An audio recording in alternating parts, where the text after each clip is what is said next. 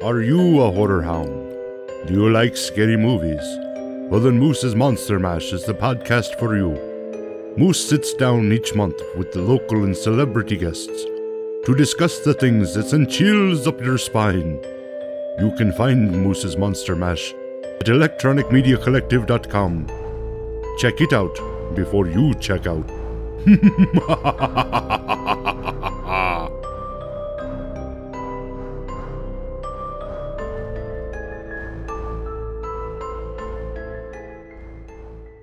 Hi, this is Sandy Grin. I play Builder Beaver on Zoobilee Zoo, and you're listening to me on Bull Spit with Moose. Whew, first try. Hey, Paul, look over there at the size of that moose. Son, that's no moose. That there is a pile of bulls. Okay, we need to make a couple quick adjustments here, and you know what? Yeah, I think that's better. Away we go. Everyone up, everyone in. Time for the fun to begin. Come along with us to... Welcome, Moose Pack, to another Zooberific episode of Bullspit with Moose. I'm your host, Moose. My guest today will lend a helping hand as we explore his career from Zoobilee Zoo to Babylon 5. Please welcome Mr. Sandy Grin. Hi, everybody. How's it going, Sandy? It's going really well. How are you? I'm doing pretty good. So, you've been keeping busy? Yes, I've been wearing masks, keeping 6 feet apart from people, and every time I go to a grocery store, it's an adventure. It really is.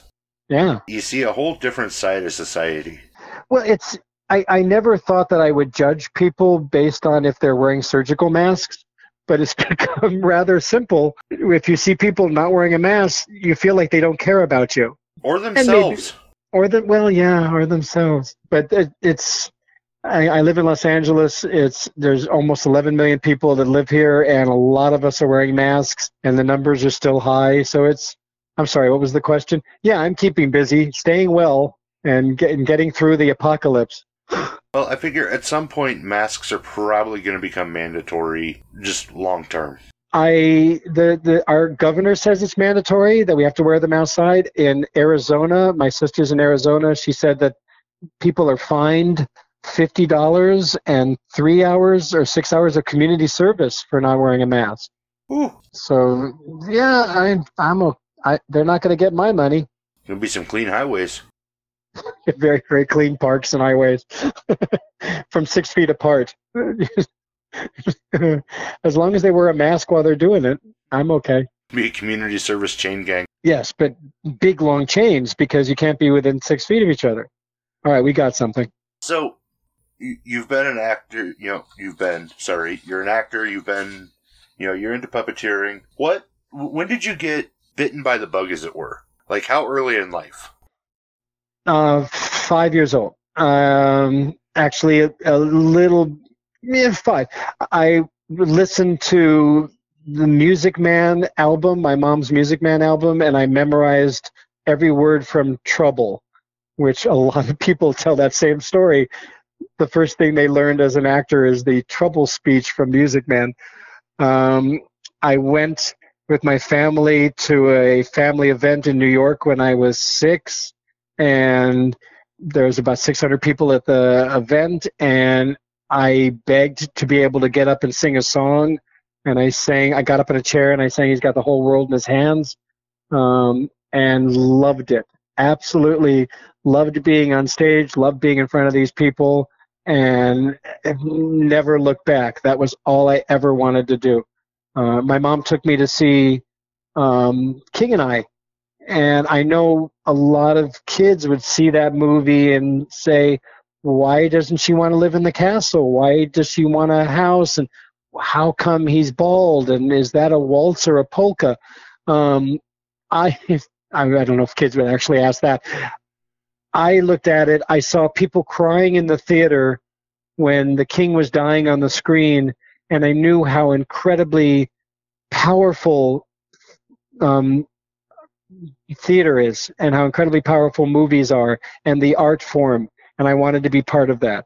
The fact that he performed something on camera and people were crying in the movie theater, I thought was amazing. And I was a kid. So since then. Were you involved in drama and stuff like that in high school? Well, in school and high school, and Always. I started playing piano when I was 5, and I've been playing piano ever since.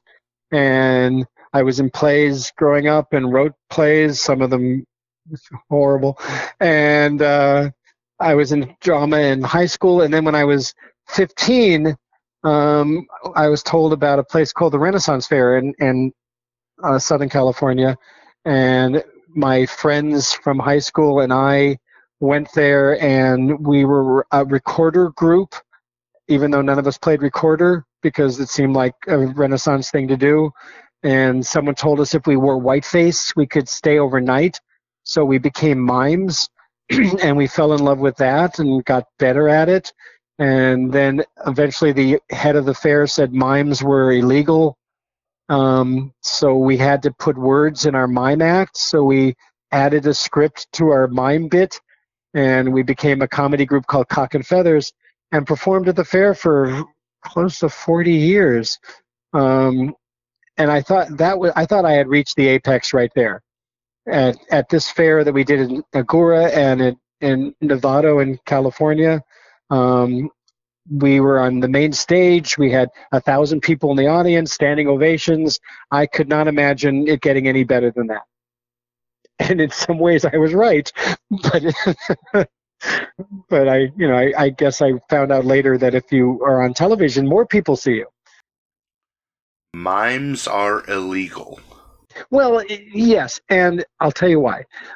Because we were 16th century, the Elizabethan period, and mimes were 19th century French.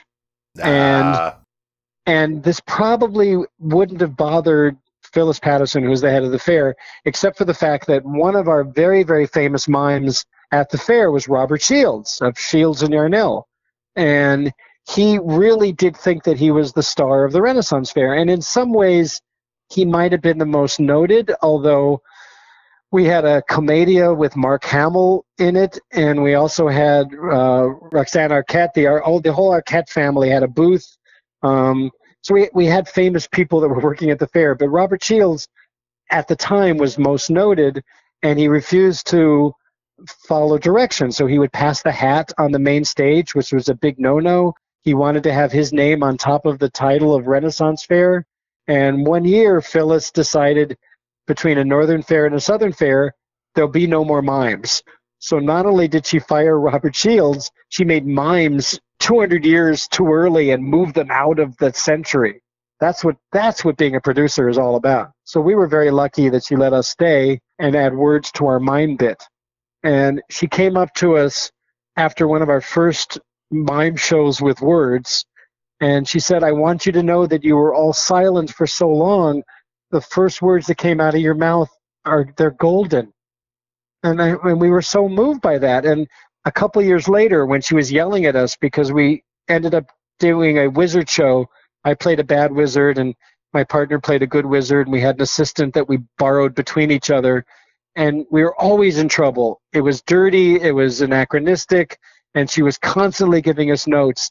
And at one point after the show, I said, Phyllis, remember when you said that we were silent so long and then we finally started talking and the first words were golden? She said, yes, I did say that.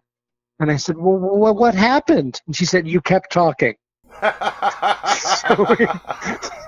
So I had many, many lessons in how to get away with and how not to get away with things, because she was the Margaret Dumont of our Marx Brothers. I don't think she knew why we were funny or why people were laughing, but she knew that we loved being there, and apparently she let us stay. So that was incredible. But all through growing up, I did theater in school, theater then in college, and worked at these fairs and felt like I was already, top of the heap. And then eventually got union cards and got to do it. I got an after card because there was a thing called the Gong Show. And if you They let anybody go on the Gong Show doing anything, by the way. I don't think that's a big surprise. And we would come up with a minute and 15-second bits to audition to be on the show. And some of them were good and some of them were horrible. And we found out after you were on the show, you can get an AFTRA card if you do another one. So we got into AFTRA, my group and I. And then every week we were auditioning for just ridiculous, horrible things. I sold my partner on one as Mr. Bathroom, and I was absolutely certain we were going to be gonged, and it didn't matter. We got AFTRA $425 each to be on the show. And we had toilet paper coming out of his butt, and toothpaste came out of his mouth, and he was a mime that was a bathroom appliance. And we got 30 points, and they absolutely loved us. So I went from very classy Renaissance Fair stage work to very classy television work on the Gong Show. And then at one time, someone asked me from the Gong Show staff, Chuck Barris Productions, if I'd like to be on The Dating Game. And I said, you know what? I think that The Dating Game is a sexist, archaic form of theater that I just don't want to be a part of. And they said, you'll get $435. And I said, sign me up. So I did 3 dating games. It's not that archaic. It's not that archaic. It's not that sexist. And the check cleared, and it was perfect. So everyone has a price. Everyone has a price. Mine was $435. And I loved the dating games, too. That was so much fun because it was an improv game where if nobody else was going to laugh, I knew Jim Lang thought I was funny. So that was a lot of fun. I want to double back to something you said. Okay, so you name dropped 2 people. Well, a family and a person. The Arquette family. Yes. And Mark Hamill. Yes. And then you just kind of glassed over it. Let's think about this for a minute. Oh, did I? You worked at the Renaissance Fair. Yes. Mark Hamill was in a show called Gammergurten's Needle. I think that was what he was on. This was early 70s, so it was well before he was in Star Wars. Roseanne Arquette and Patricia Arquette and David Arquette all worked with their father, Louis Arquette, at a booth at the fair. Now, at the time, I didn't know that. My partner, Mr. Barrett, he said that he saw Roseanne Arquette at the Dickens Fair, where we also worked, which was, instead of Elizabethan England, it was Dickensian England. So there was a difference. We wore top hats instead of floppy hats. It was pretty much how we did. So I didn't realize that they were there, and I also didn't realize they were big fans of our show until I started taking classes at Second City. I walked into the room, and the teacher was Louis Arquette, who is the father of David, Patricia, and Roseanne. And he said, "Oh my God, Sandy Grin, Cock and Feathers, I should be taking lessons from you." And I said, "Okay, and he said, "Sit down." and that was my first Second City yes and experience. I still had to pay for it, but he told me right away that he was a fan of my work. So yeah, they were regulars at the fair, and we had a lot of guests show up at the fair, like, you know, Crosby, Stills, and Nash would be there, and Joni Mitchell would show up a lot, and it was like, oh God, it was great. I need better Renaissance fairs here in Omaha. There aren't any, or there? No, we have one, but it's. Well, the fair started in L.A. in a backyard, and then moved to eventually Paramount Ranch, which is where in the back part of Paramount Ranch they shot a lot of things, including Lone Ranger and other Western shows.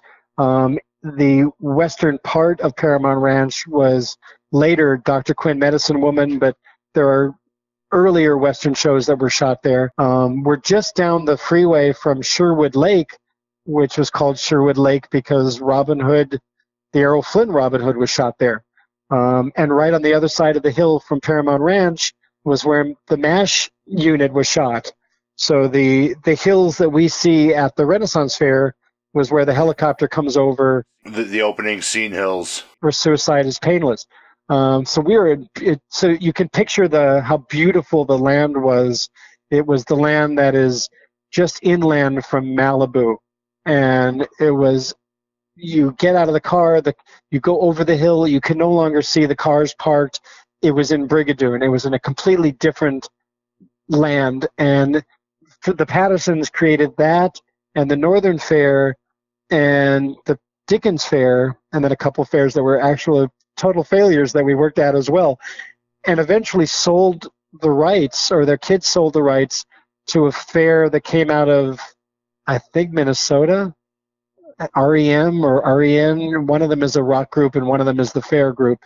And they opened up fairs all across the country.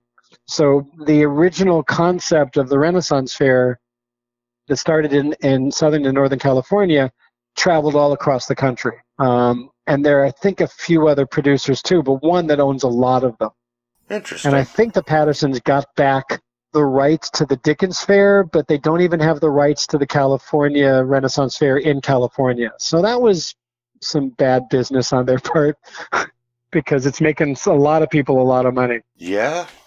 But I grew up there. That was school, and learning how to perform on a wood platform outside with people yelling steak on a steak and parades going by and bells and horns and people screaming, and to get an audience to pay attention to you without microphones, without spotlights, with 3 people on a huge stage and have them know where to look it was a magic trick, and we learned how to do it. And when I started doing film work, I had to learn how to bring that way down because I was playing to the back row in a forest, and you don't need to do that when the camera's on your nose. So I had to really learn how to take it back. Oh, yeah. But learning how to have that kind of power on a stage and to keep an audience attention. And we did a lot of street theater as well. So we did street theater mostly in San Francisco at the Cannery. You catch a crowd, you keep a crowd, you pass the hat, and then you go have dinner. Good times. I'm going to jump around your credits here. You were in Return of the $6 Million Man and the Bionic Woman. Yes. How fun was that? My dear friend and the man who hired me, Michael Sloan, who got me my SAG card, I was working in a restaurant as a performing waiter, and I had a house fire, and he showed up and said, "Do you have a SAG card? He wrote a letter. He did Sword of Justice, BJ and the Bear, The Master. He created The Equalizer, but one of his, not a hobby, but one thing that he seemed to like to do a lot is take shows that he loved from the 60s and bring them back together. So he did The Return of the Man from U.N.C.L.E. He did, and he had Patrick McNee, The Avengers, in his other shows. He would bring 60s big stars and put them in other stuff. And he loved $6 Million Man. So he did Return of $6 Million Man, and he did The Bionic Couple. So I got to work with both Lee Majors and Jamie. Is that her name? And then he did The Bionic Girl, which I got to play a waiter in. I had a very small part. But the thing that makes this interesting is the Bionic Girl was played by a newcomer, Sandra Bullock. And she and I hung out together because our names were both Sandy, and we're this both no-name born, actress who wasn't going anywhere. not going anywhere at all, and I was going to help her out.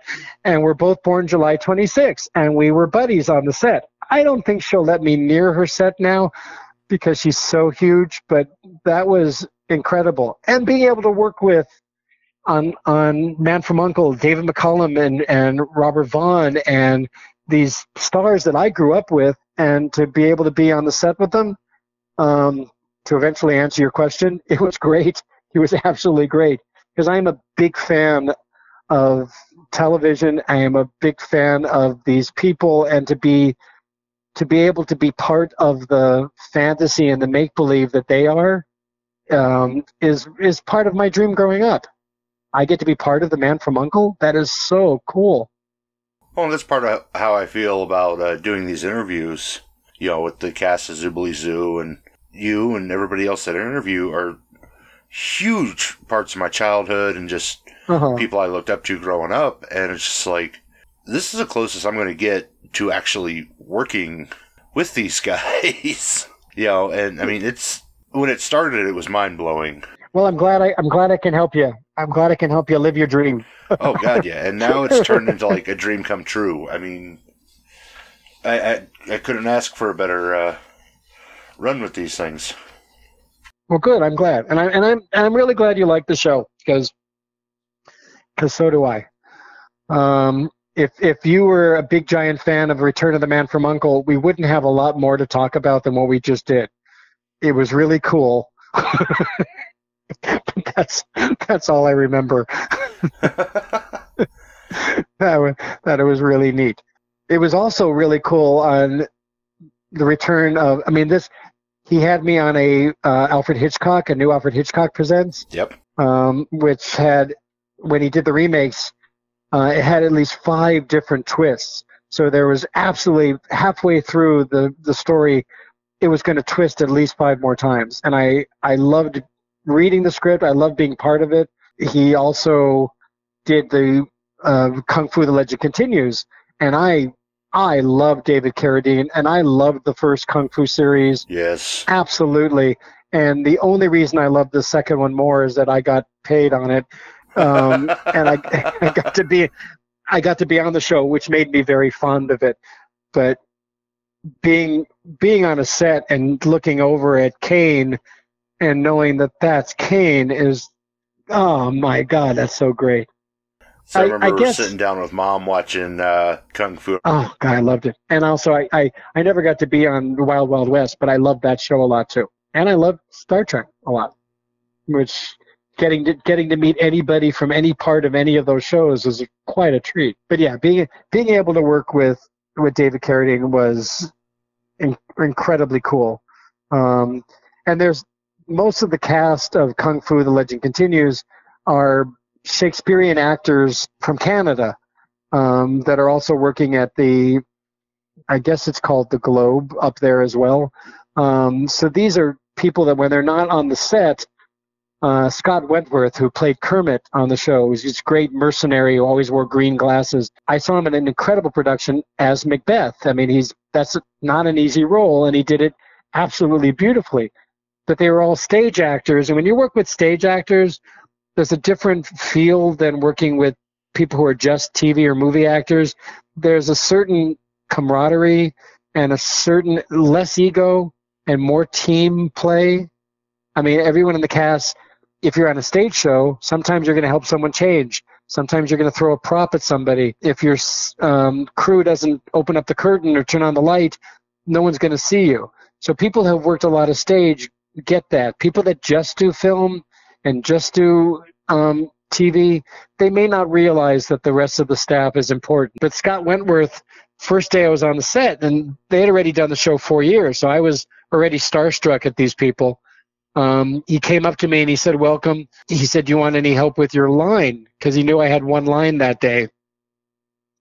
And we actually spent time with, I think it's Let's Get 'Em, or it was two words. And we spent at least 15 minutes jokingly working on every possible way to say 2 words. And it was really, he made me feel at home and like I was part of the group, which is an amazing thing because they were already established. They were already stars on the show. And I was an LA actor and they were all Canadian actors. So they had a whole reason not to like me. And I was really well received, and that was a great experience too. Oh, and then you got your own space adventures in Babylon 5. I got to be 3 different species on Babylon 5. I got to sort of be a human on an island, on a planet. We're all empaths, and we're dying. And Ephraim Zimbalist Jr., who I loved because he was in the FBI, and wasn't his daughter in Beauty and the Beast? I think so. He was going to pull the plug on all of us. And he was standing over my bed and deciding how they're going to kill the entire outpost. So that was fun because between takes I kept telling him I was feeling better and I want to go jogging and let me get up, and it was great. I don't want to die. I forgot the name of our species, and I apologize to all Babylon 5 fans. The blue-headed people that Billy Mooney was a regular on the show, we had bald blue heads, and our ears were lower on our heads, and we answered to the Grey Council. And Billy and I went to Hamilton High School together, and I hadn't seen him in a long time. And that's name dropping because Billy Mooney was lost in space and also on 3 different Twilight Zones. He's the one that sent people to the cornfields. So I saw him, and he was in his blue makeup already, and I was in my, and we're both redheads. We both kind of look alike out of makeup. But I'm looking over at him getting touched up as I'm getting put into mine, and I went, Billy, it's Sandy Hamilton. He went, oh my God, you look just the same. I went, yeah, so do you. So we're obviously both lying to each other because neither of us were bald and had blue heads at high school. And I said, Billy, you got to help me with this. I know how to prepare for roles as a human being, but how do you prepare for this species? And he said, well, first of all, you're not going to be able to hear anything because the prosthetic covers your ear, and we have fake ears much lower. So just know that when you're on the set, you're going to be deaf. You're going to have to look at people's lips to figure out when your line is. And I said, well, then what do you do when you can't hear? He said, we do this hand gesture and we bow. And I speak ASL, so I knew that hand gesture was female anatomy, and it's not something you usually would bow with. So I said, really? You do this triangle gesture and bow? He said, yes. If you can't hear it, buys you time. So I get up on the set, and I'm working with Delenn, who is a star on the show, who apparently is becoming more human, and they sent me to try and get her back into the humorless blue-headed fold. So I'm threatening her with a message from the Grey Council. And she starts the scene, and I hear them say action, and she has her back to me. And I guess she said the line. But Billy was right. I couldn't hear a damn thing. I'm looking at this actress with her back to me. I'm glancing around, and there's a lot of people in the crew who I guess are looking at me because it's my turn. So I lean sideways so I could be seen over her shoulder, and I do the ASL gesture for vagina, and I bow. And they kept the take. They kept it. Eventually she turned around, and we went on with the scene. But I'm really glad that Billy was there to help me, because I did the entire scene with her not knowing when it was her turn. I guess when she stopped talking and her mouth closed was the only way I knew that it was my turn to speak. and my third Babylon 5, I played, I think it's the Narn, the giant lizard people. I was a lizard captain who, our ship was going way too close to the sun, so I was able to get my entire crew transported to another ship so they would survive, but I ended up crashing into the sun, and I died before the opening credits. And that was sad, because I thought I would have more to do in that episode. It was 2.5. It was the hardest makeup because, I'm become a giant lizard person. So I'm 2.5 hours getting into makeup. And then the producer comes over and says, so are you ready for your contact lenses? And I thought he was joking. So I'm thinking, what more can I possibly have on me? And he gives me these half eyeball red contact lenses. So now I am totally a giant lizard who can't see, and he helps me into my chair. And I had a couple of lines at the beginning, and they ended up dubbing them with someone that sounded more like a lizard man. I don't know why I was in that episode. They could have put anybody in that makeup and put those contact lenses on and dubbed them. But I'm glad, and I died before the credits. But I otherwise I would have only been in 2 parts, and I got to be in 3. You sacrificed yourself so the crew could live. Yes. The crew of Babylon 5 as well as the crew of my ship. I sacrificed. I left the stage so that they could finish shooting the episode. It was very noble of me. That was so cool because the sets of Babylon 5 were permanent built sets in very unmarked warehouses in the north part of LA, in the valley. And it just looks like, they're building or putting canned soup together, or it's a packaging going on. You walk into these doors and you're inside the many rooms of the ship of Babylon 5. And again, as a kid, loving the fact that I get to do this, I was so jazzed. I was so jazzed to be able to do that, to be in the makeup, to be part of it.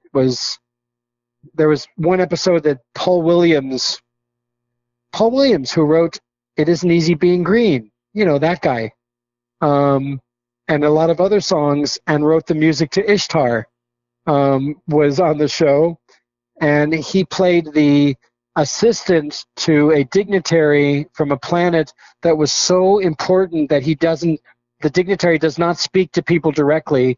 He speaks to Paul Williams telepathically, and then Paul Williams says what the dignitary is saying. So the dignitary just stands there looking pompous, and Paul Williams is the one that's communicating for him. It was a really funny part, and I got to go up to him in I don't know which species I was at the time, and tell him that I was one of 3 people that loved Ishtar. So that was, and if you haven't seen it, you should see it, and then you can join our club. I love Ishtar. Have you seen it? Yeah. Did you laugh? Yes. Okay, because this conversation will be over. I think the movie is absolutely hysterical. I think the fact that these 2 guys who are huge stars are playing total nebbish unknowns who can only get a job in Northern Africa and are being killed and are worried that they're never going to be able to work in Morocco again. Every part of that made me laugh. Maybe because I was there. It was fun. Yes, good. Okay. Well, in representing you, I got to tell Paul Williams, who wrote the song "Telling the Truth is Dangerous Business," that he did a good job. Yeah, no, it was really good. I mean, okay, good. Paul Williams is probably one of the greatest songwriters in the last 30 years. Yeah, he's written a lot of great songs, including the musical Phantom of the Paradise. But, and It Isn't Easy Being Green is beautiful. Yeah. And he's written a lot of other stuff, too. That alone. Yes, that should be enough. Yeah. Yeah. And that's a really good message that Kermit was trying to tell us. You think you got it hard? It isn't easy being green. Yeah, try being green. Yeah. He also wrote Rainbow Connection, which is stunning. I think that's even more popular than which is saying, why do people believe in magic? Why not? There might be something to it. Maybe we should all spend an extra second wishing on a star. Yeah. And that's the Rainbow Connection. It's a beautiful song. Beautiful song. I admire him a lot. I didn't have to make it up. And if he looked into depending on which species I was, my slanty lizard eyes, or he'd know I was telling him the truth. I'm not sure which of my creatures was admiring his work. I think it was the bluehead guy. I think that guy was the one who was walking around more. You've also had a pretty good run as a puppeteer. Yes, that was so lucky and blessed. I worked with Cock and Feathers, the group I mentioned, at the Mayfair Music Hall in Santa Monica, which was it was a music hall, and it was started by Milt Larson, who also did the Magic Castle in Los Angeles and the Variety Arts Center. And it was such a great show to be part of. Bernard Fox was our chairman. He played Dr. Bombay on Bewitched. So there was another television connection of a great celebrity. One of the people that came to see us, actually came to see Marcia Wallace, the star of the show, was Van Snowden, who played H.R. Pufnstuf on H.R. Pufnstuf and had been working with Sid and Marty Krofft forever. And he loved us, and we became really good friends. And in 1975, I went with another friend of mine, Scotty Smith, to work at the World of Sid and Marty Krofft in Atlanta, which was made at the Omni. It was an indoor amusement park that later became CNN when our park closed.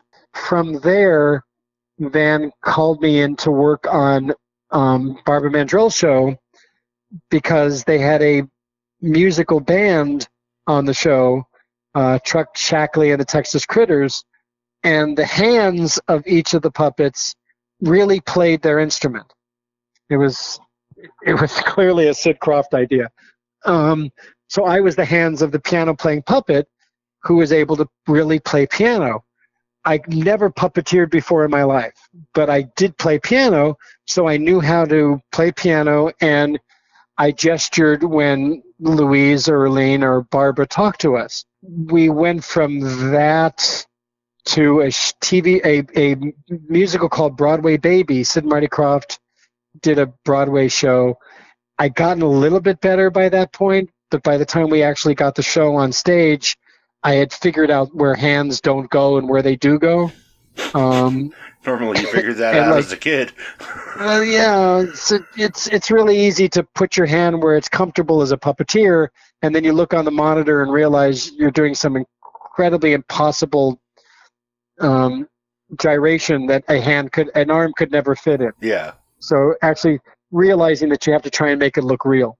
By the time I got, and this is all on Sid and Marty Krofft, by the time I got to DC Follies, I pretty much knew what I was doing and was able to start doing nuance and comedy. And all the way through this, Van Snowden was not only an incredible puppeteer and an incredible friend, but his comedy timing was spectacular. And on DC Follies, I got to play, among others, Gerald Ford, who had trouble with big bowls of popcorn. He would constantly spill popcorn when he was talking.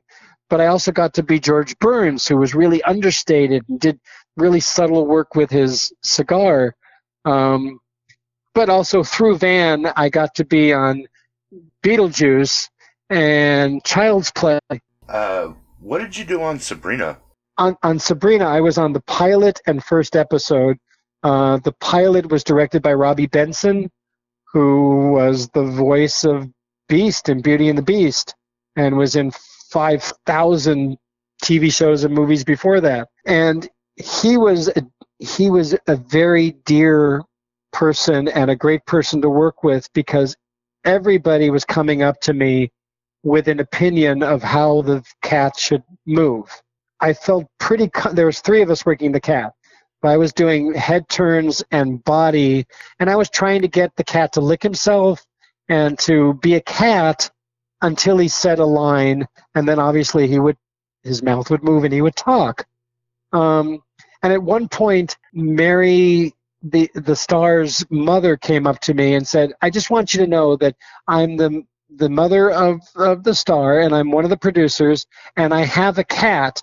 So when I'm telling you this because I know how the cat's supposed to move, and I just wanted to talk to you about how the cat's supposed to move." And I said, "Oh, good, I'm so glad you're here. So I have a question. When your cat jumps up on the table and tells a joke, does he lick himself right away, or does he wait for a reaction?"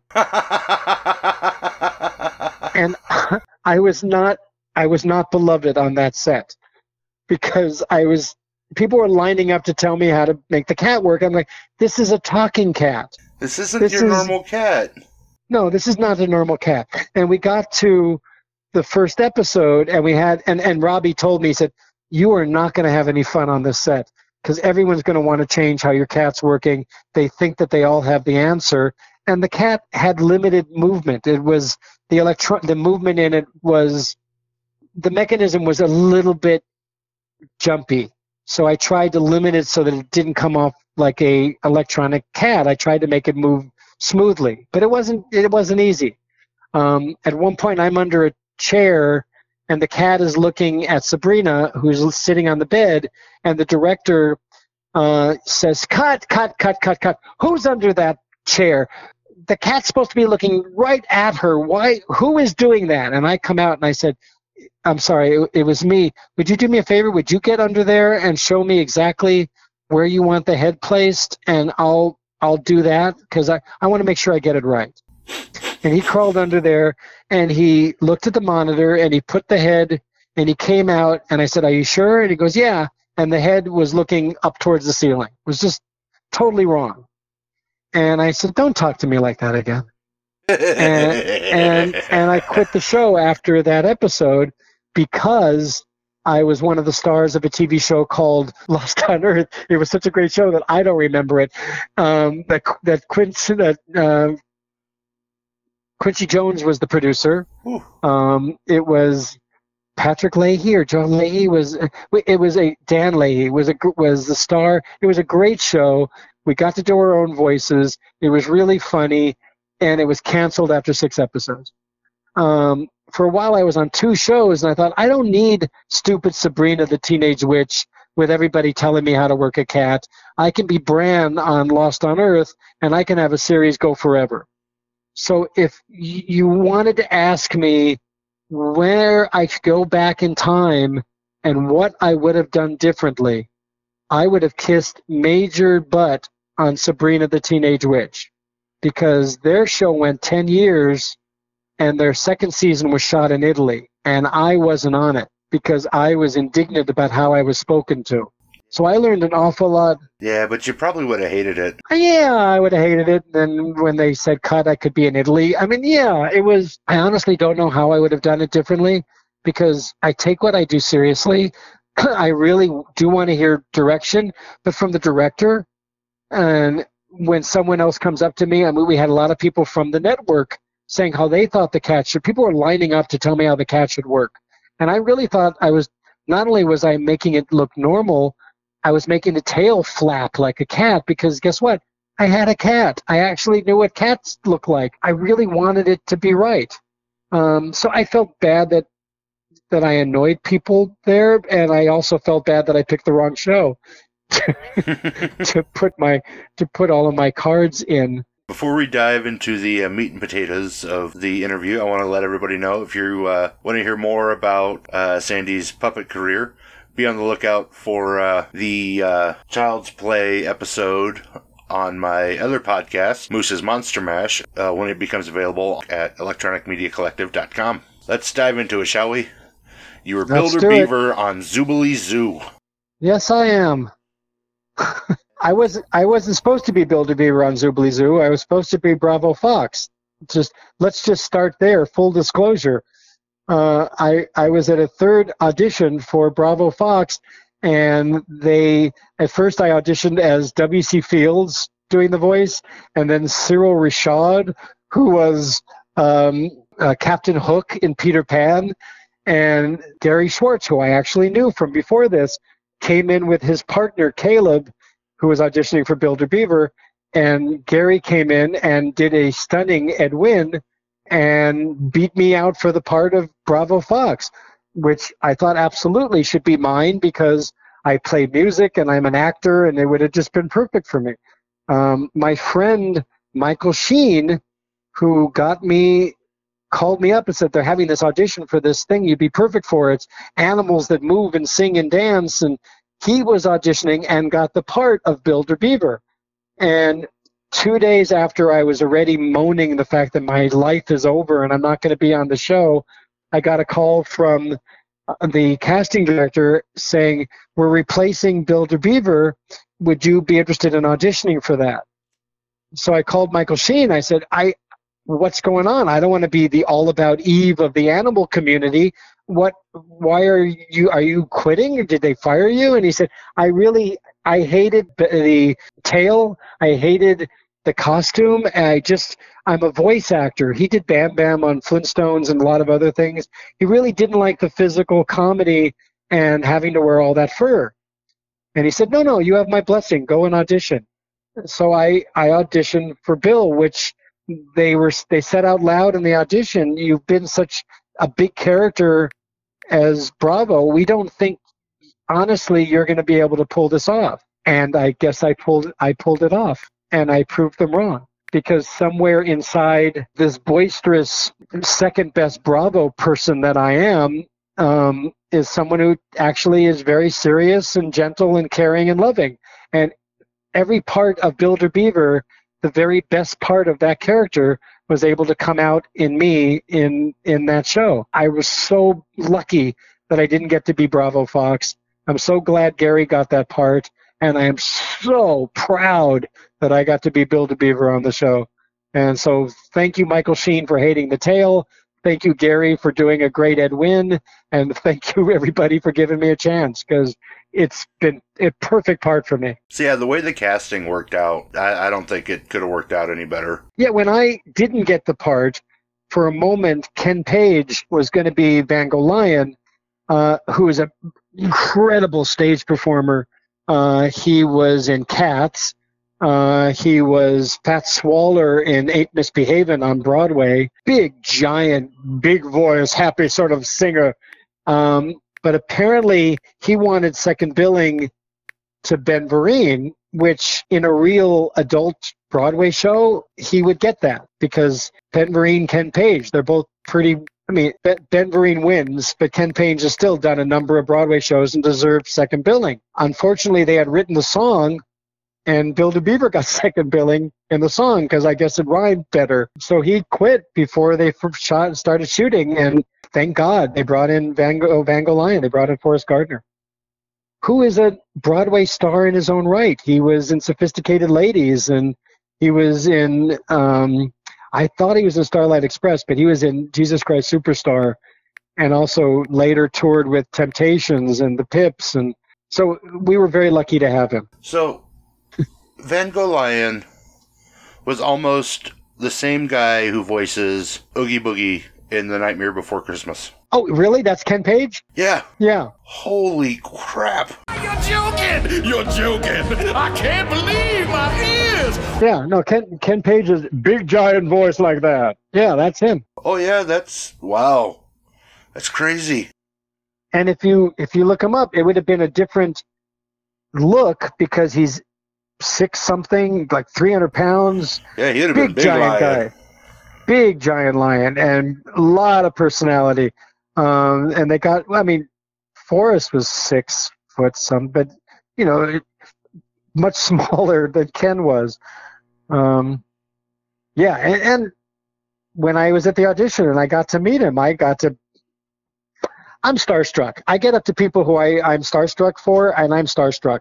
There are other people who I've met in show business who I'm really not that impressed by, and then they don't seem quite as nice as I'd hoped they were. But Ken Page, I saw Ain't Misbehavin' 3 times at the Aquarius Theater in L.A. He's spectacular. He was absolutely spectacular. And we were so lucky not to have him in Zoobly Zoo. I mean, all of that's true. All of that's true. That sounds so weird to say, but I understand what you mean. It's because he got to go do other things, and yeah, we got to enjoy his work on so many other things. Yeah. And he was definitely, the cast of Ain't Misbehavin' was very much ensemble, and he would have been good in ensemble work with this. But the energy and the power that he would have brought to Van Gogh Lion was replaced by a gentleness and a heart that Forrest brought, that no one wrote anywhere, but Forrest brought that onto the set, because he was an artist. He was an artist who really loved the beauty of things and the colors of things. And So more of a meek lion. he was a gentle, yes, he wasn't going to attack you. He was a gentle lion, a gentle beast. And yet incredibly noble, and he not a weak lion, a meek lion. They're slightly different. But we definitely won out with all of that. The fact that Gary got to be Bravo, the fact that he got to be the lion and I got to be Bill, worked out so great for everybody. And right away we knew that it did, because I came onto the set and they were telling me about how the guy who played the Beaver before wasn't happy. He said, yeah, I don't know if you knew this, but the guy that played Beaver, he just really wasn't enjoying himself. And I said, before you go any further, I've known that guy for 14 years. And all the Zooples are like, what? It's like all Builder Beavers hang out together? No, that's not. Yes, we all live in the same dam. We live in the same dam. Like, look up beavers. We're a communal group. You can't build a dam as one beaver. You need a lot of beavers. But I knew Michael Sheen from the Renaissance Fair. He used to work at a Dulcimer booth 100 years ago. And he's the reason I got to be on the show. So I said, I'm sorry he didn't like it, but I'm so glad he didn't like it, because I did. And it wasn't for him. If you're used to doing voice work If you're doing, character work for cartoons, this was a very, very different beast. These were people who were very physical. I mean, Gary was vaudeville juggling circus stunt. Karen has experience in. She met her mark of 50 years doing West Side Story. So beautiful singer, beautiful dancer, beautiful mover. I mean, obviously Forrest and Michael are both incredible dancers and singers. And Michael Sheen was in the midst of this going, I don't do any of that. So I'm glad he felt out of place and told them right away. All right, so I think we caught up. So so now I'm on the set. Yeah, I just needed to get there in a really slow pace because you know what? I'm Builder Beaver, and everything is a long story for me. And yeah, you were the town handyman. You were the set builder for Bravo. And yes, and it was all very interesting. Things that were not interesting for other people were incredibly interesting to me, like that last story. I find fascinating. I do too. And Thank you.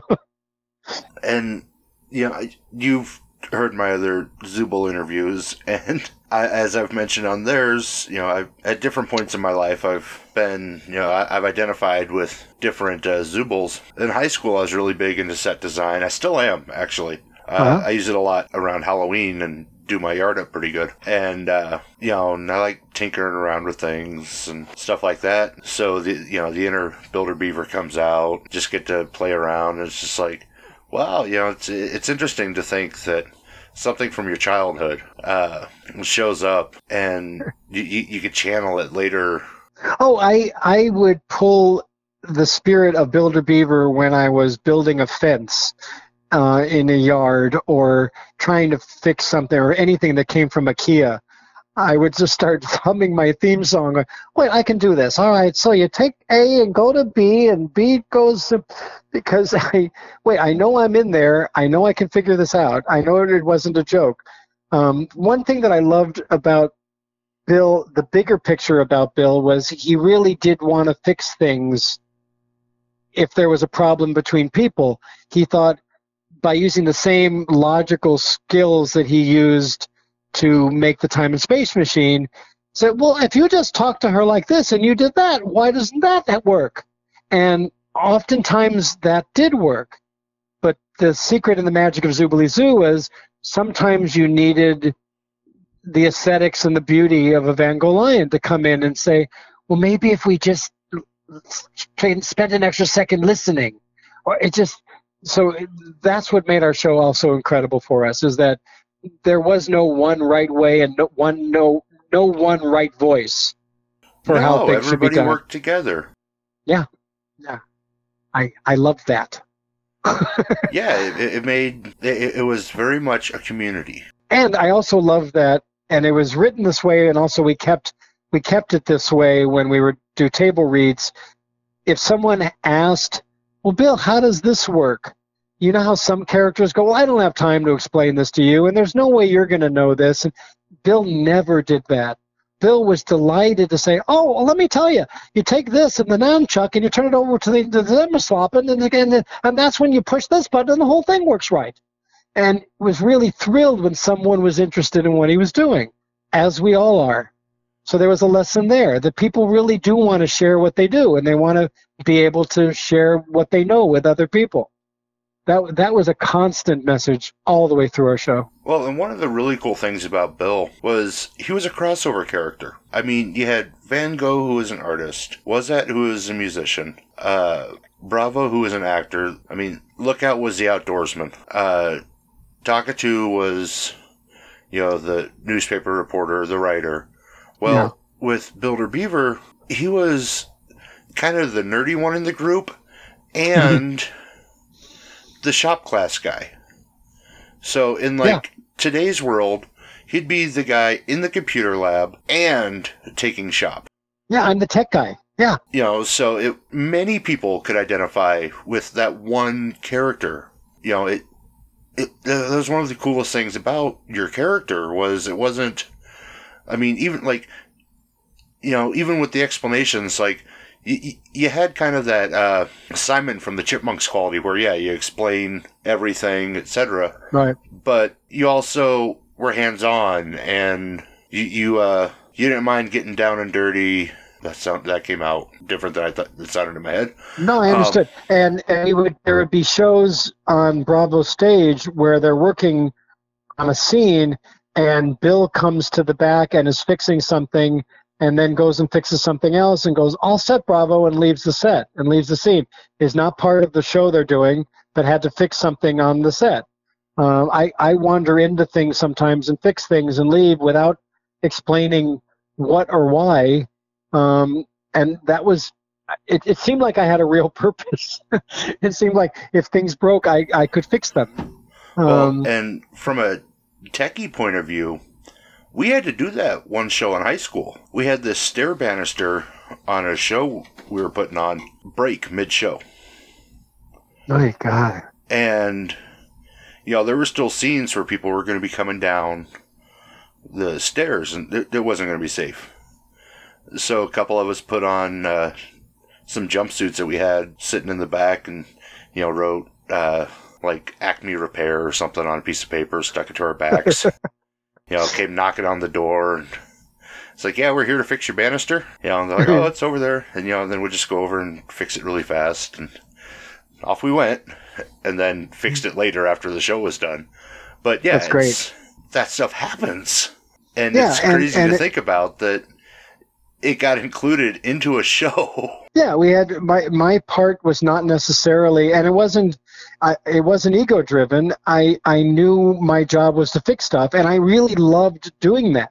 I mean, the thing that made that interesting, because I wasn't a big fan of fixing and repair, and I liked wood shop because you can burn wood and stuff, and but I was never a big fan of tools before Bill. But I really got into the fact that something is a problem needs to be solved. There's a whole bunch of parts here, and if you put it together, it becomes one thing that works and is functional. And somewhere in there, Bill taught me that that's really cool. So I learned it from him rather than bringing it to him. I figured out that there is a nobility and a purpose in fixing things and putting things together. Oh yeah. And yeah, so I love doing that, and I love that, and it goes to being appreciated and being needed by the people in your community. I love that people ask Bill for help for things. I love that, and I love being able to do that. In fact, there's an episode or two where I want to help out, and people are going, Bill, you've got to calm down. Let's go fishing. I mean, look, I was trying to convince me to go fishing, and I tried to fix the fishing rod to make it easier because that's me relaxing, is doing what I love to do. So we got to learn that for you, relaxing is fishing. For me, relaxing is building a rod.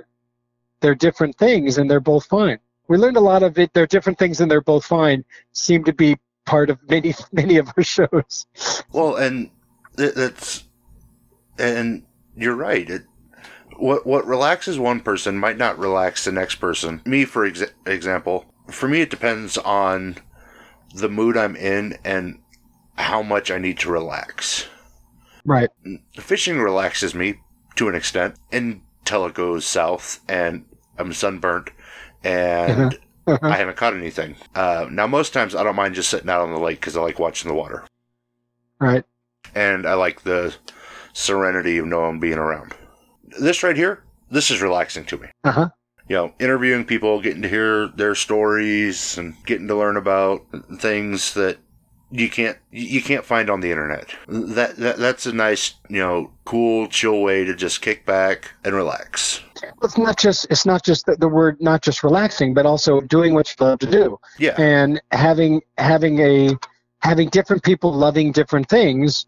I mean, Van Gogh loved to paint, and I loved to build things, but I really did love doing that. I mean, it was a lesson for Lookout to find out, well, how can you possibly be fixing and working on stuff all the time?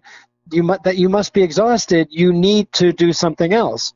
And what we don't realizes what we think is right for us may not be right for somebody else. So we look at somebody going, well, that can't be true. You must be exhausted. You need to do this instead, when they're totally happy doing what they're doing. So among our many nuanced lessons of the show is, no, I'm fine. I like building stuff. I don't like fishing. And that's okay that you do. That's fine. We have a song for that. That we're different people and we love different stuff. I like to build, you like to fish, but we're still friends. And that's many of our messages and many of our themes. And that's when we used to tour, I used to have kids come up to me and their parents would say that their children didn't usually come up and talk to people, but they would come up and talk to Bill, because Bill was actually a very gentle soul, and I'm so glad that I am him. And they would tell me that they were working and they were loners, and they really felt that they were functional when they were making something, when they were building something, and they wanted to share that with me. And I told them, well, that's absolutely fine. Not everybody needs to be in the center of the stage yelling out their names. Some people are really happy making things work, and that was a very important message. You don't have to be yelling or screaming. You can actually be building and fixing something. And so that was it. I was happy that people were getting that. Yeah, we've mentioned him a couple times, and I know you were good friends with him. Let's talk about Forrest for a minute. Okay. Who sadly isn't with us anymore. What was he like on and off the set? He was one of my favorite people that I've ever worked with. I'm sorry, I just got choked up. He was a huge heart and wiser than his years than one person can be, and had the talent of 20 people, and was attractive, and he was the kind of person you want to hate or be jealous of. But he was so kind and so supportive and so loving, and it sounds like I'm making this up, but there really was a person that was that like that, and it was Forrest Gardner. And he and I did a lot of shows together and wrote scripts for our live shows, and every second working with him was a joy. And the Bear and the Lion and I would go to children's hospitals in every city that we performed in, and not because it was an obligation, but for the three of us, it was something that was a blessing for us to go and meet these kids that were so much braver than we will ever be. And that, going to the children's hospitals, that represents Forrest to me as much as anything else. And there were times that I would be frustrated about something, and he was absolutely the person to talk to and can just bring me back to a focus and a center. And I thought he was immortal. I absolutely could not accept you have people that in your life that will always be there for you. And I always knew he would always be there for me. And it's heartbreaking that he's not. But I absolutely adored that man, and I miss him every single day. You're choking me up. He was absolutely the best. And I know we've all shared different stories. Like, we had a recent Zoom, and some of the cast were talking about how difficult the shoot was. For me, it wasn't difficult.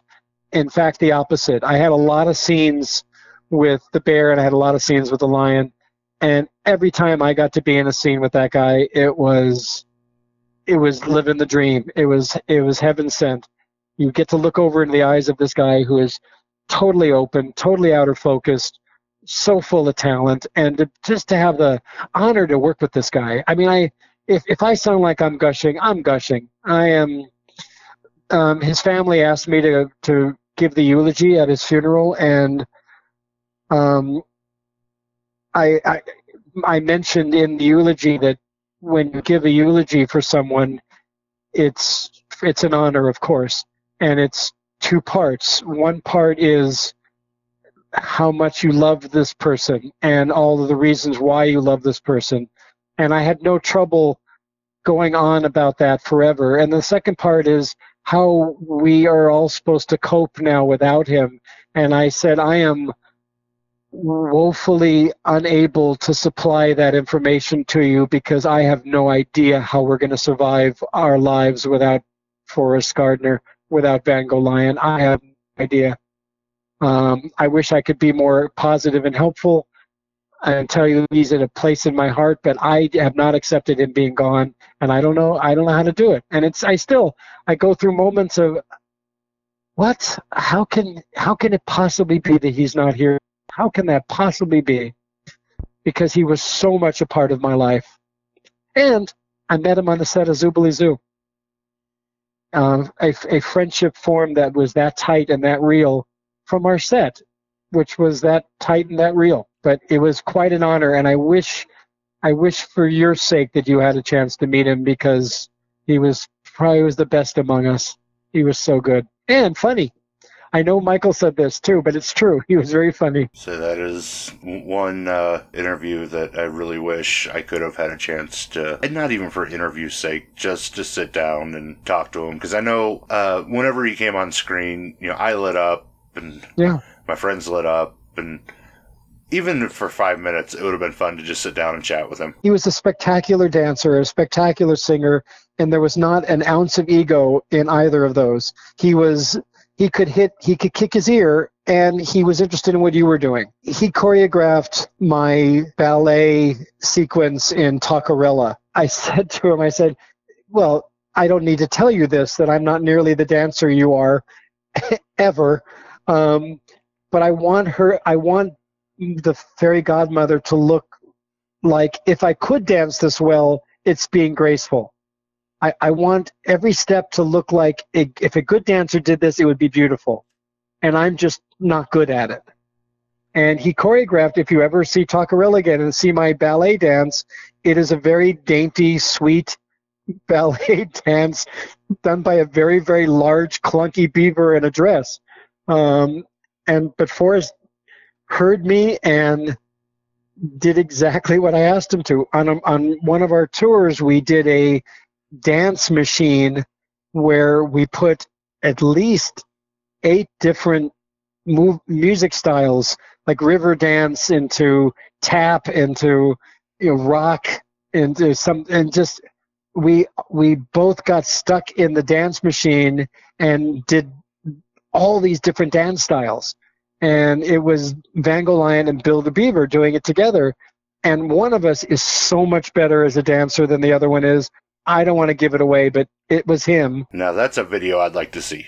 Oh, God, I don't. Well, I know there's still pictures, but it was such a treat for him. He was like, and I've heard that Gene Kelly did this. When Gene Kelly would choreograph people working with him, very few people could dance as well as Gene Kelly, maybe Fred Astaire. But when he was dancing with Frank Sinatra, or Judy Garland, he would bring the choreography down so both of them looked like they were shining. Both of them looked like they were doing good, rather than a great dancer holding back. And that's exactly what Forrest did when we worked together. He gave me stuff that was really hard for me that I know he could do in a second, and he didn't do one step to upstage me or make me look bad. And we only did stuff that we could both look good at. And that's who he was. He was that good a guy and a professional performer. And a joy, absolute joy. And he loved the kids. He loved the Zubaroos that watched Zoobilee Zoo. He adored every opportunity, as I did, to, after the shows, even though we're in 98 degrees in Atlanta in the summer, to get out there and spend as much time as the kids needed, hugging and talking and telling stories. He loved doing that. And so did the bear. And we'd be doing it still. So not a syllable do I say about this man that isn't exemplary. He was perfect to work with and perfect to tour with. And I'm so lucky to be able to have called him my friend. It sounds like you guys had a remarkable, one-of-a-kind, true friendship. And those kinds of friendships are rare. Oh, yeah. Yeah, it was, we hit it off. and you know what, you can tell back in the shoot when Bill and Van Gogh are together that they really like each other. You could tell our characters liked each other. We did a an episode was called Trading Places, and the episode, and we already were friends, and it started with he and I arguing that he could build better than I could, that building is stupid, and I said, oh yeah, I think painting is stupid, and we switch places, and we find out, no, it's not that easy. And we immediately changed the premise to a game, a fun game. Yeah, you know what? I bet I could paint something. Really? You think so? I think I could build something. Okay, let's do it. And at the end, I made this horrible painting that I think was birds on cotton or something, and his tub was square and was falling apart, and we ended up helping each other make them work. And at the end, we each took credit for it in Bravo's show. They said, and the backdrop was painted by Builder Beaver, and the tub was made by our own Van Gogh Lion. And we were really proud of our work. And we never fought. We didn't fight our way through that. We did it as friends, because there's a message there. You can actually compete with your friends and not fight with them, and not make them. You don't have to make your friend wrong to be right. A lot of messages. Oh yeah. And it was effortless to share that when your friend is Van Gogh Lion. You know, you mentioned it a couple minutes ago. We just recently did a Zoobly Zoom, Yes, we did. which had a resounding support from the fans. Yes, it did. I think at one point there were 100 people in the Zoom with a few people waiting outside. Huh. That was fun. Yes. A little hectic. Well, you know, it's a lot of people trying to talk at the same time in the cast and also in the fan base.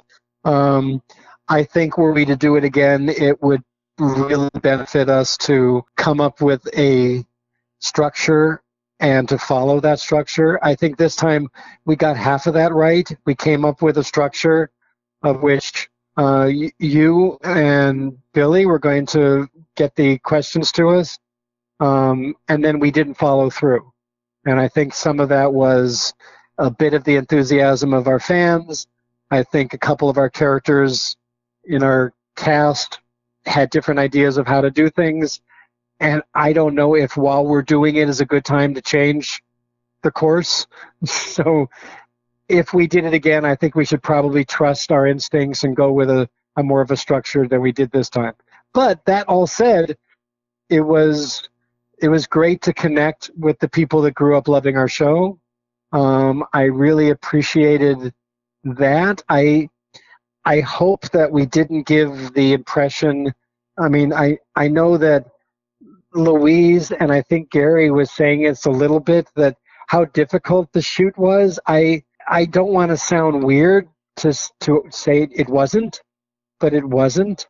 We didn't show up at 3 a.m. and have our noses painted on our face and with, melted with heat, and we didn't eat and drink. I mean, they were long shoot days, but I've done a lot of TV shows. It wasn't, and I was on Babylon 5. I was a lizard that dies in the opening credit. It wasn't harder than other shows that involve makeup. And in some ways, it was easier because we got to work with an incredible cast. So it became easy for us as a cast to whine about how hard it was, but I don't think that was true. And I wish, if people didn't get that, I wish I had spoken up a little more in Zoom and mentioned that. I personally don't think that we should be sharing our outtake reels to the fans ever. I think that we created a magic world in Zoobly Zoo, and I don't think it's necessary to let them know that between takes we were goofing around. I think they can probably figure out we did. But we goofed around and had fun on camera, and that's what I think we should be sharing. So that disappointed me a little bit. But there's enough there that didn't disappoint me that I was glad to see the cast and glad to see that people still are interested in the show. I'd say there were plenty of people interested, and there were a lot of good questions came in, and boy, that floodgate, when that door opened, the floodgates opened. It's like we went from one question to, we just got overwhelmed with questions. Yeah, I didn't see what everybody was reading because I was paying attention to faces and reactions and things. But yeah, we got some good questions. I question, and Gary, if you're listening, I'm calling you out on this. Someone really asked you to do the voices of your video games? I don't think so. I think he went, I'm going to ask myself a question. Gary, do the other voices you do. I don't think that was a real question. I think he wrote that himself. But that is so what Bravo would do. Here's a good question. Bravo, would you do all of your imitations for us? Okay, thank you. Of course I will. Yeah, right. I was thinking, oh, here's a question for me. Sandy, would you play the piano now? Okay, sure I will. Thanks. But I didn't. So this has been fun. Yes. Where can fans find you if they want to look you up on like social media or anything? I have a webpage, sandygrin.com, SANDEYGRINN.com, that gets you right to my email, so you can write me. Unfortunately, I haven't gotten past the first page in the resume. So if anybody is really good at fixing web pages, if you are, talk to me after this podcast, because I'd like to get much further than the first page that says work in progress. I'm also on Facebook as Sandy Grin, but you can friend me on Facebook. Just let me know who you are, because I'd like to know who I'm friending. And that's it. I don't do Twitter, and I don't pin anything. And that's just because I'm desperately holding on to the last century. So, but I am a presence on Facebook, and I am reachable. Well, folks, you know where to find him. And you can find me, along with other great podcasters, over at electronicmediacollective.com or on Twitter at the handle Moose Media Inc. Sandy, it has been a blast chatting with you today. Moose, it was mutual. That's not easy to say. Too many M's. It was my pleasure as well. Listen, guys, a lot of good podcasts out there, and unless you heard it here, probably just a load of bullspit. Until next time, take her easy. Ooh-wee, that sure was some bullspit, but I sure had fun. Junior, you need some help. Be sure to tune in next time.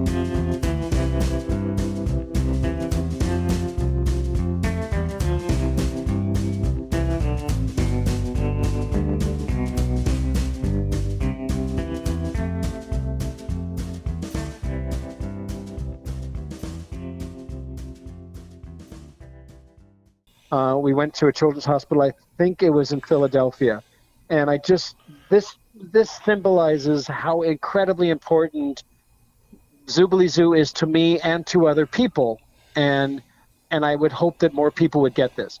We're in intensive care. I'm coming around a corner, and this mother is crying in a hallway outside a glass, floor-to-ceiling glass room, and she sees me. And she grabs me and says, "You've got to go in there and talk to my daughter. She's dying." And I'm going to mention this a couple times during this because you're going to forget. I'm Builder Beaver. I'm dressed as Builder Beaver. I am not a doctor. I am not the actor. I am a giant beaver that just came around the corner. And she said, "You've got to talk to my daughter. She's dying." So she sent me in there. I go in there. I look. There's two doctors at the head of the bed. They sort of shrug, like, there's no, Okay. what else? There's nothing else to do. You might as well talk to her. I look down, and she's on more of a raised gurney than a bed, and she's maybe 7, 8 years old, but incredibly small, incredibly fragile. And I lean over and I talk to her, and I say, it's clear that your mother's very sad, and she loves you very, very much. And I know that you're in a lot of pain and you're very sick, but I want you to know that it's okay for you to go. You can go if you need to go. Your mom doesn't want you to stay here if you're going to be sick and hurt. She wants you to be okay, and it's okay for you to go. And the little girl opened her eyes, and her eyes were milky. I mean, I just got her. I can draw this. And she smiled, and she died. The little girl died. And the mom, time stopped for a second, and then the mom screamed. And I thought, oh, maybe that's not what she wanted me to do. Maybe I did that completely wrong. Maybe I was supposed to cure her or something. So the doctors are leaning over the girl. I start backing out of the room. The mom is sobbing hysterically. She follows me out into the hall again, and she hugs me, and she thanks me. And I said, "You're welcome," and I'm shell-shocked. And I go back around the corner, and I walk out to our van, and I meet up with the bear and the lion and Susan Doyle, who is in charge of all of our tours and our shows. And we get in the car, and everyone's really excited and happy, and Michael's talking about this guy that has his arm broken in like 30 places, and he's going to be throwing a ball again. And Van Gogh was talking about this girl that sang to him. And I guess they realized after a while that I wasn't talking at all, because that's so rare, I guess.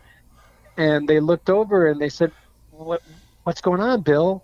And I just started sobbing. I could not stop crying. I could not begin to tell them for a long time what had just happened, that some mother trusted me with sending their daughter away, letting her daughter pass away. And I was Builder Beaver doing that. I don't know that as Sandy I could have done anything close to that. No. That brave, that noble, that egoless. I just know that as Bill, I looked at her, I looked at the child, and I knew what I had to tell the child. And the child was pleased and could go.